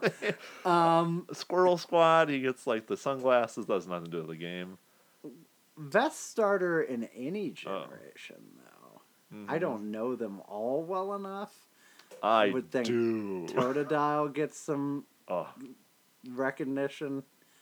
For alligators, pretty sick. Screw you, Chicory. Cyndaquil. I remember a lot of people like Cyndaquil. Who's Gen 3? I don't even know. Gen 3 is why you're putting me to the test here. Let's Torich- make the people Yeah. listen to this and get... No more Leaf stuff? All right, how about this? Suck on this. Torchic, Trico, and Mudkip. Oh, yeah, none of them suck. Mudkip's alright, I guess. Mudkip's all right. Oh man, it's Totodile 1,000%. That's the Oh best. my god, so Yeah, good. The he's so design's cool. amazing. Even the middle teenage design that always blows for everyone, Croconaw, awesome. He's like a weird like stone man alligator. I don't know. He looks kind of like he's out of Flintstones. For alligator, feral alligator. The thing's amazing. He's Oh, He's dope. While we're on the subject of Pokemon, I promised some shout-outs, so we retweeted a Pokemon type chart, which is just one of those birthday, day of the week correspond to a chart or whatever.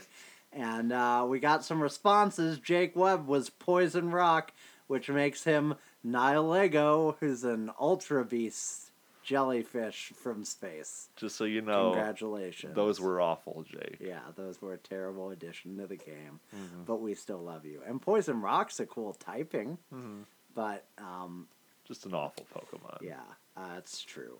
Justin Horniker is an ice fairy, which seems right, and that makes him an Alolan Ninetales. Oh, that's very majestic. It's very majestic, much like Justin Honecker. And he says, I don't know why I always take the R out of there. I can't speak. Justin, I'm sorry. You're part of the hive mind now anyway. You can't be angry at us. We're a collective. He says it evolves into an ice guardian. Nice try. Gibbs A, our good friend from Canada, says he's an electric ice, which means he's the possessed refrigerator Pokemon, Rotom Fridge. That's a real thing. Yep. Sorry. That's all you need to know. Blues and Birds is fighting in water, which is Poliwrath, which makes him Baller. I love Poliwrath. So does Leah. She says he's so good. Mikey is Ghost, and we both said Kafragus. I can't say it. But it's It's a cool. sarcophagus with a bunch of weird little arms coming out. I'm a dark normal type, which Samantha Ann also was, and we shared some moments of deep regret about that. We are a Lolam Raticate, not so good. Greg Lantern is very psychic. I dubbed him Mr. Mime, who is gimmicky but cool in a weird way, in an uncomfortable way. And Matt was Water Poison, which makes him the powerful Tentacruel. You are Fire Dark, which makes you Incineroar, which makes you a badass. So screw you. Darkest Lariat. And if anyone got lost in the weird way that Twitter doesn't always tell you all of your replies and hides some of them, I'm very sorry, but I think I got to you all. And I owed you shout-outs, so you've now been shouted out. So stop complaining. So you have to listen to us forever. User, are you ready for it? Creative underscore funny underscore name. You're so tired and I'm dragging it out so long. Says, change your name. Moneyfuck has us as the second most likely team to win the cup behind Tampa because of our really good expected goal for percentage numbers. Yeah, I knew what all those letters meant. Thoughts? I think we've dropped a little bit now, but it's crazy we were even up there. He says we've moved to 5th now behind Tampa, Toronto, Vegas, and San Jose. Yeah, what are your thoughts on that? I think it's a little bit of a stretch, but I like the general sentiment. I think the way this team's playing right now, they could take a round. Take a round depending on what team they play. Granted, you got to play some pretty good teams right out the gate, the way the playoffs are formatted these days. But yeah, we're looking better. I just don't think the cup is in the cards for this team. But surprise me like you have thus far. Right now, I think we're 5th behind Nashville, Toronto, Tampa, and San Jose. Steven, who is your cup pick right now? I'm still gun to your head. Tampa. It's cowardice, but I'm such a coward. How can you not? If they don't win, they suck, and they won't. I know they won't, but they have to. Have to. They're kind of turning into the Blues. Like, do you remember when the Blues? You remember when the Blues were good? And people would always pick the Blues to win the cup that year, and they go, okay, this year they're gonna, though. And then people started to fall off because they're like, well, I pick them all the time, and they don't. I'm starting to feel that way with Tampa. Like, Tampa's still much better. Much better than we ever were. And they consistently go pretty far, too, but they just never, they don't do it. They don't get there. Yeah, they just don't. Well, then they got there the one time and won, and then they got there the one time a couple years ago and lost. But they don't get there. They gotta cross that final bridge. I agree. So let's do it. Who's your pick? Vegas. Ooh, spicy. They didn't make it last year, so they know what it takes. Yeah, they know more of what it takes than this Blues team does. Woof. Wow. He says, creative underscore funny underscore name says, also, it's William Nylander, not Nylander. I looked it up. He's right. But I say, if we're getting technical, it's William Andrew Michael Jr. Nylander Altelius. So take that. But I will take it under advisement and try to improve. I'm sorry for butchering his name. We'll give you a William Nylander to the nuts. And he finally says, I refuse to believe the podcast's name isn't related to Two Girls, One Cup, or that you both haven't watched it. The people demand a live reaction during this episode. What if we did a live reaction to Steve Dangle eating a bell pepper? Yeah. I've never heard of Two Girls. Was it One Cup? Two Girls, One Cup? I can't. We don't have any cup. Are they like sharing a glass of lemonade on a hot day, hot summer day? I've been told it's whatever it is. It's very hot. That's going on. I imagine it's like mildly pornographic. Like, yeah, I've heard that sort of thing can be made. I don't think that's something either of us would really be interested in watching. Yeah. You know. I think Creative Funny Names should do a live reaction vid himself. And he seems to be the expert here. Yeah, so he'll know all the seems real interested in this video. Scenes and everything else. Deleted scenes.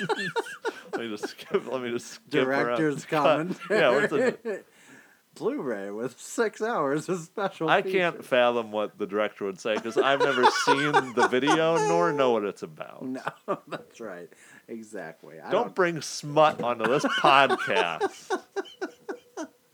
Sour Flower Hour asks, do you think the Blues had the most potential this season between them, the Dallas Stars, and the Minnesota Wild? Yes! Yep. Yeah, I mean, I don't mean to step on your question. It's a fair question, but right now, by a long shot, yes, they do over there. I saw an expected goals for chart by Sean Tierney versus like the actual goals for currently, and Dallas is like dead center. They're like, this is what happens when you meet exactly what you should be doing. And I was like, well, they're behind us now, so yippee, I guess we're better. You're the true neutral on this chart. Mike Moe asks, not a question, but some feedback. This is a good point. I want to know other people's thoughts. He says he tried to get into the podcast a while ago, but what stopped him was a lot of our episodes are 2 hours long. Seems like a spurious claim. I don't think. I'm offended by even the implication. I feel like this is a lot like that cup video. I don't know nothing about it. He says he could be in the minority, but for him, that's too long and prevents him from listening. But he congratulates us on the success. So thank you, first of all. Second of all, I think, maybe you don't agree, but I think we would both ideally like to have 2 slightly shorter episodes in the week, but we just don't have time. It's a lot of time to prepare for these things, and we have realized. Both of us work 60 hours a week. 70 on a good week. And so if you all, if you want that content, just pay us to quit our jobs, and we'll be fine. Some of us don't like to slave away inside the ore pits of Fenton. That's true. The Earthmaster did respond by saying, "Did you say the ore pits?" I'm so tired. You're like, that's true, yeah. Yeah, that's true. Yeah, you know how that is. I do that. So I said doo-doo. So the Earthmaster says, dang, I knew people weren't going to like the longer episodes. Thanks, Earthmaster. But I love how free-flowing the podcasts are. And because of that, they end up being longer, although the shorter podcast did give us Hard Stop! And that's a classic. So I said Hard Stop for you. I'm curious what people think. Overall, if you have a problem with the 2 hours, we've heard that a couple of times, but it's just kind of naturally what we do. So it's hard to stop that without being a very different podcast. I like how we were both congratulated on success, and we also have a classic now. I'm taking nothing but positives away from this comment. I agree. I'm irrelevant. Great. I'm _ irrelevant, excuse me. Says, a lot of good questions have been brought up on the sub over the past few days. First, is Jordan Binnington the real deal? Can he take us through the playoffs, or do we need to look into acquiring a free agent goalie? Bobrovsky, Howard are the 2 he recommends, or Quick, who's not a free agent by any means, but is a goalie that may be available. Thoughts? I do think it's still too early to anoint Jordan Binnington. Jordan Binnington. Jordan Bonnington. Jordan Morgan. Jordan Balls Bonnington. I think it's still a little too early to say that he's like the de facto starter, and we'll just be like, oh, next year we roll with him and everything will work out just fine. I mean, even if we play the 13, well, when he plays his 13, 14 games that we're going to play him in, so 12, I think. 12 yeah. To keep him as a RFA going into the summer. So for those that don't know, Binnington has to play 12 or 13 more games, or else he's a UFA after the season. So I think they will be very certain to play him in those. Yeah. This is the stipulation that made them trade Ben Bishop a few years ago. Well, not a few, but more than that, several years ago. So I think with them having to play him more or less more than that many games, he'll get a good chunk of work in, but it's still not a full season. And so I just don't think you can go in thinking he's a surefire thing next season. I don't know what their other goalie option will be. It's obviously they can't bring up Billy Husso and just have these 2 guys, as the AHL will have no goalies, and that would just be silly. Sorry, go ahead. So I don't know. I mean, it'd be cool it'd be interesting to have Jimmy Howard. I think Bobrovsky is off the table. I think Jonathan Quick's staying in LA. So you might end up doing some sort of weird backup thing, a backup that did really well this season, a la, Hutton of last season, where you just grab that guy and go, hey, Bennington and pseudo Hutton, you guys can do 1A, 1B, and we'll just see what happens. I'd be okay with that. Go get Keith Kincaid when they call up Jesus. Mackenzie No. Blackwood. Yeah, I mean, I was surprised to see in JR's Q&A on The Athletic that he was still pretty gung-ho about getting Howard. I mean, if you can get rid of Allen Yeah. and get Howard on an expiring contract and not give up Kyrou, There's a lot of ifs. that's the thing. It seems like too many ifs to me, but JR didn't seem to think it was, so I'd be all for that. But you got to do that. I mean, you have to get rid of Allen. That's a non-negotiable. You can't bring in another goalie without getting rid of Allen, even for this year, But he's a consummate supportive teammate. We all know that. So, yeah, I mean, that's interesting to me. And Howard's perfect in some ways because he, can believably be either the backup or the starter. He can't be, disgusted if we trade for him and we're like, but sorry, but Bennington's red hot. Mm-hmm. We'll try you when he's not red hot. And then you can say to him, listen, we'd love to keep you for another year or two, and we'll pay you $4 million a season, whatever, just to be here and be the safety net if Bennington isn't the real deal.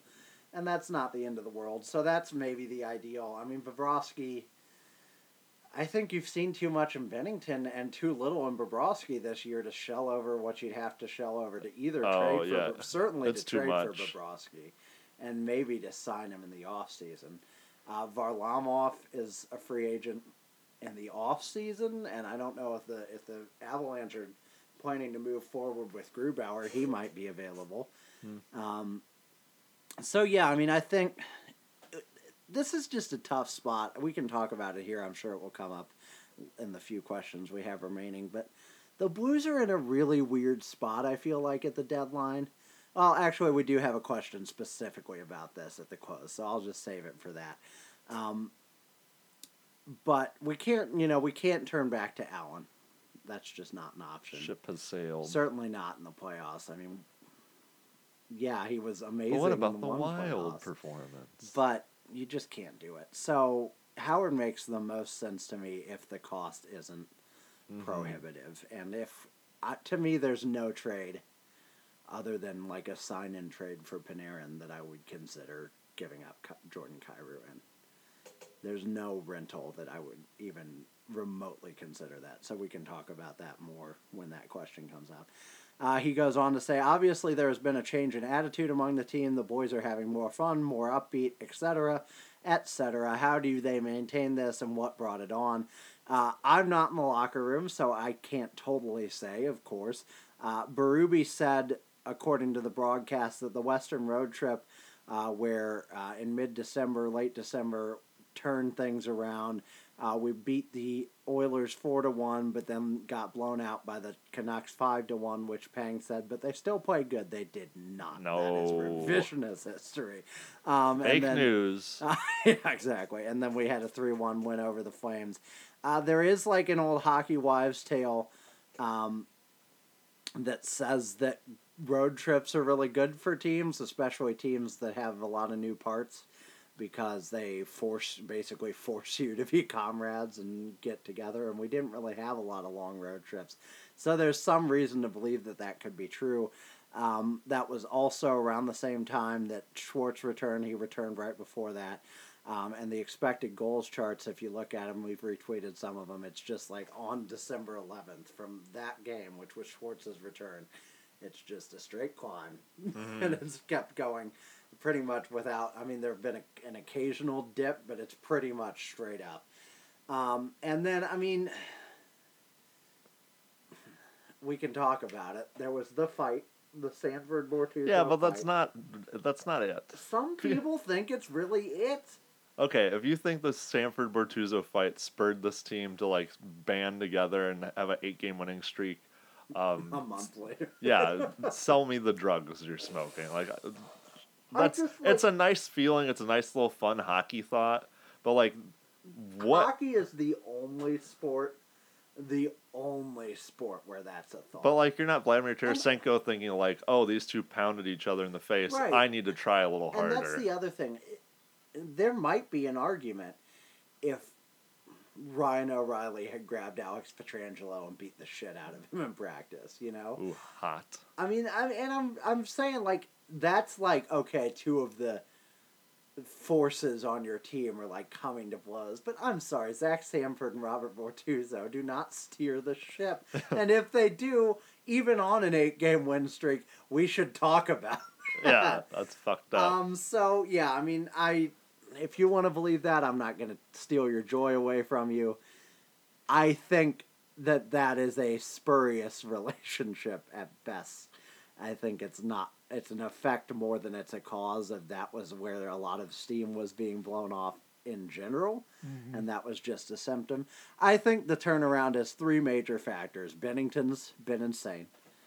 Obviously. That's clear. Tarasenko is just night and day from New Year's Day. I mean, it's just a completely different player.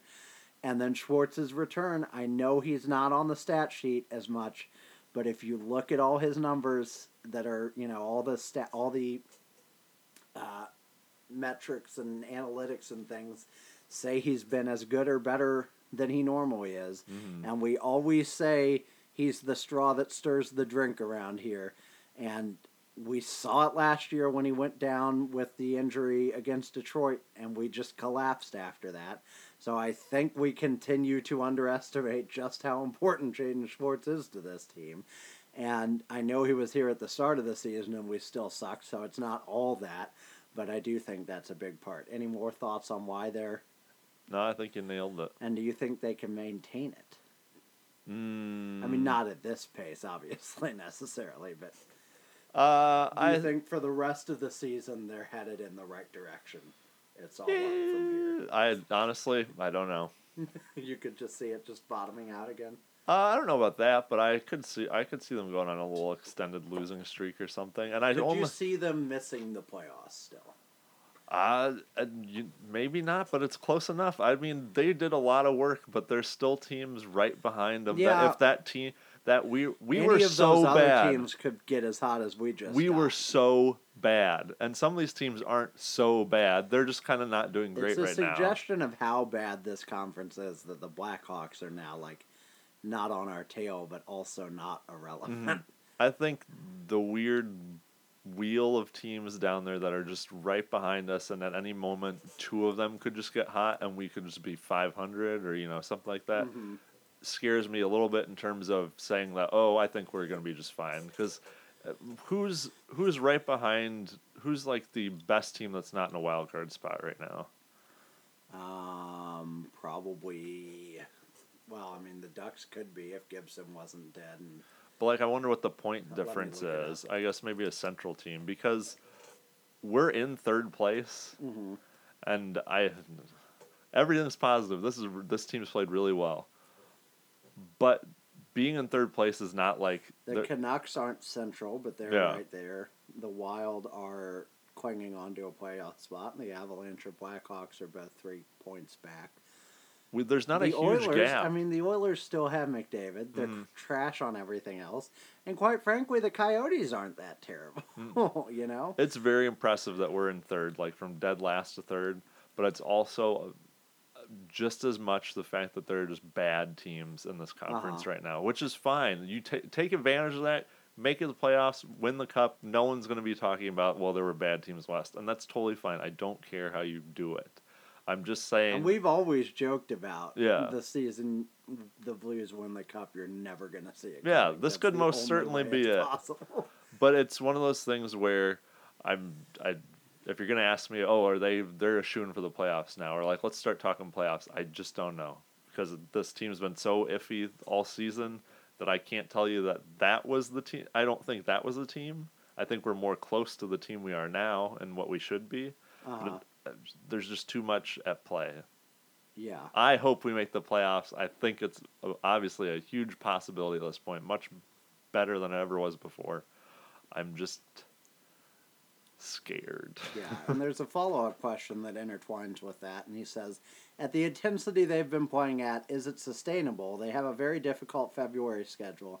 Is it possible that they run out of gas at this pace? We play Colorado and Minnesota this weekend, then we host Toronto, go to Dallas, host Boston, go to Minnesota. That's also a back-to-back. And then we close against Nashville at home. That's the rest of February. That Nashville game is the only one after the trade deadline in February. In March, you have a back-to-back to kick it off, Stars and Hurricanes.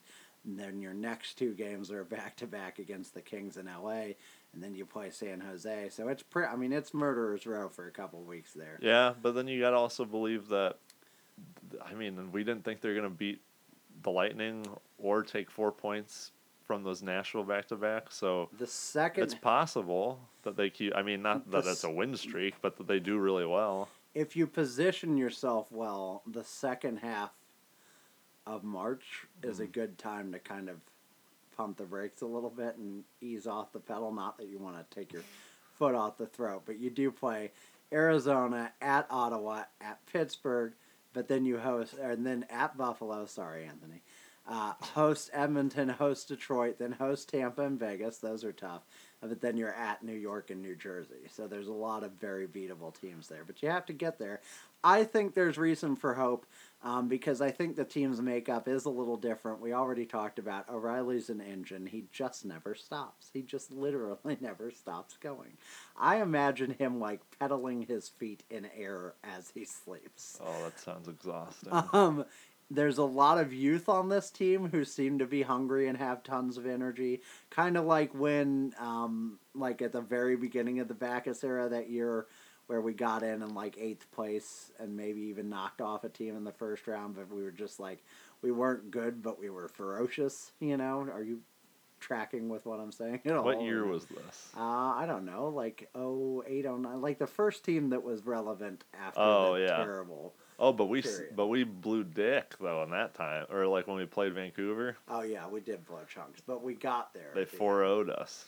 I was there for the 4-0 and getting into the playoffs. Yeah, actually, you know what? To be fair, we looked like we were trying super hard, right? And we just weren't.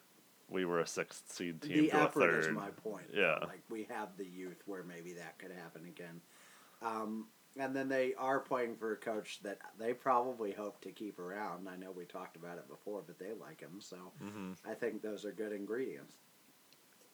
Any other thoughts? Lastly, he says, probably most importantly, if Tarasenko and O'Reilly somehow manage to conceive a child, would the league let him play, or would it be too unfair to everyone else? Science has gone too far. That's all I'll say. Science has gone too far. I think the NHL would have to deliberate about it for years to decide because they're a slow training machine. But the OHL would allow him to play in exceptional status the moment he put on a pair of skates. He'd be the first ever 3-year-old exceptional status player, and he'd tear up the league. And his name would be Tarasenko O'Reilly. They wouldn't hyphenate it. It'd just be Tarasenko apostrophe. How about an underscore? Yeah, Tarasenko underscore Riley. In the year 2092. I don't know why it has to be that far in the future. The Earthmaster chimes back in and says, playing off the can Bennington take us through the playoffs thing, you guys have made your feelings about Allen pretty clear, have we? I don't think so. And if he's on the team, if he's off the team next year via buyout or trade, we'll need another goalie regardless of Bennington being the starter or not. Who would your top choices be for a new goalie to complement Bennington, be it through free agency, trade, or in-house replacement? I think it would be good to keep in mind the expansion draft in a few years, and that will have to expose a goalie in it. I think that's a good point. Mm-hmm. I think Howard does make a lot of sense if you can unload Allen. And again, we talked about all the conditions there. I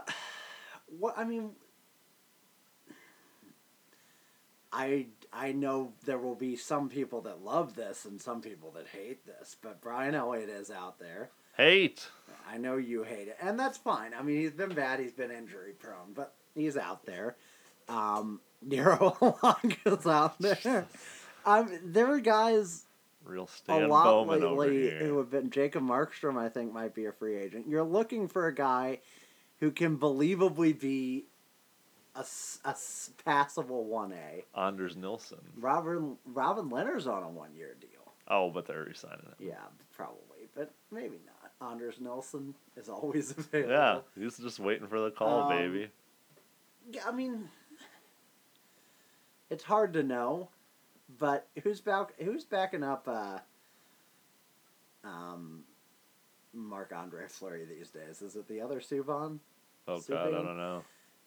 The Coyotes have 3 goalies that are decent. Is it the other Legacy? Did they have a Legacy? Yeah, they might have. So the problem is there's a lot of it hinges on just how good Binnington is the rest of the year, and how much you have to pay him as a result. Varlamov, I think, would be pretty good with the expansion draft in mind, because you can get a goalie who you can dangle in that draft if Binnington proves to be good enough. But I think it's tough to know now what Binnington is, and even if you can get rid of Allen, because the team may not be willing to buy him out, and if you can't trade him, you're screwed. Other thoughts? None. You are just dying. I'm just looking into a pit of despair. Last question. Word, W-E-R-D, Verd, I don't know. I'm sorry. 516 says, what will the Blues do come February 25th? Add, subtract, or stay put? We could do a whole episode on this, and we will next week. But my short thoughts are these. The problem the Blues have is they don't need simple solutions anywhere. They could use a forward, but they need a top 6 forward, not a depth forward. They could use a defenseman, but what they really need is a legit left-handed top pairing defenseman, not just a depth body. They could use a goalie, but if they need a goalie, they need like a starting goalie who's clearly better than Binnington, or like a clear substitute if he falls apart at the very least. And so nothing they can get is going to be acquired cheaply. And I don't think, as good as they've been, and maybe some people don't want to hear this, I don't think it's wise right now to overreact and buy rentals. Oh, don't rent just at all. Just because Jordan Kyrou's been a little iffy in the NHL yet. And I know there will be people who say that. I know there will be people who say, go get Panarin because you're red hot and Kyrou's been bad in the NHL. Don't go get Panarin for Kyrou. That's insane. I did see a proposal of Shin for Panarin, which is like weird. I might do it. But you're losing a year of Shen and probably losing Panarin too. And Shen's not, I don't know. I mean, he's not you need him too. Shen's not staying in Columbus either, so it's not like they're going to get him to sign and stay there. But at least it's one more year, Yeah, I guess. They're grasping at straws. Yeah, I don't think the Blues are going to do anything. In fact, actually, I'll say they're going to do a Soshnikov move. They'll trade a pick for a guy, and that's it. Yeah. Just to say that we went out and we did a depth thing, and that's Doug Armstrong's way of saying, hey, the team's playing a little better, so I added a little thing for them. I don't, and I would have no idea who that would be. Yeah, I mean, you said it last week, and it's the first time and you said this as well, the first time I ever remember being remotely okay with the idea of them not doing anything. I've always wanted to do some big thing one way or the other. And for us, it's a lot more fun if they go do something, because it's excitement, we get to talk about it and overanalyze it and everything. But for the long-term health of the team, I don't know if it's a good idea, which could mean I don't remember what the team, I mean, we weren't nearly as good as this, but I don't remember the environment of the team before the Johnson trade. But it's been since then that Armstrong made some trade that was just way out of left field. So maybe he's got one of those up his sleeve. And that'd be like awesome and hilarious and shocking. But I just tend to think, just don't do anything stupid. The only thing I'll say is, even as hot as we've been, Shin is a free agent in a year and a half. You don't know if he's going to want to sign and stay to be on in the wing, where he's been red hot lately. But that's 8-game sample size. You can't know. And Pietrangelo and Parayko are eventually going to be a conflict. If you want to extend Pietrangelo, you can afford it for now, but then in a couple of years, Parayko, you're going to have to trade him because you can't keep them both at $10 million or whatever. Mm-hmm. So those are the two things where I'm still like, if somebody offers you the sun and the stars for Pietrangelo and he'll accept the deal, I don't want to do it because we are red hot, but I don't think this is the year to load up for a cup run anyway, so I think you explore those things, but ultimately I don't think you probably do it. Yeah, I think you'd have to do a lot of legwork in the media as Armstrong to, like, sell people or the casual fan or even hardcore fans. You need to get a piece that's, like, NHL ready, I think. Yeah, but I mean, even then I think you'd have to be like, look, here's the deal. It's like we're still going for it because I think people see sell and they think it's over. I mean, even last year we sold, Stastny? And then we still made a pretty good push for it. But we sucked. That 1 point was all on Stastny. So I think they'd be wise to not do anything, and you'll just see what happens. Any sort of success this year is icing on the cake because I like this 8-game streak we're on. It, like you said, it'd be silly to overestimate this. I like to think of it this way too. Columbus won like 14 in a row last season, 2 seasons ago, and they've faced the Wild, who had won 12 at the time, and they beat them. And man, those are really good. Those are good teams. Those are a hot streak. I'm glad both of them won the cup. Oh wait, neither of them did. Wasn't that the year we beat Minnesota ultimately? I think so. Yeah. I'm really not trying to say that like the Blues still stink or something. Enjoy it for sure. But just be careful. I mean, remember how great we were, how red hot we were after firing Hitchcock.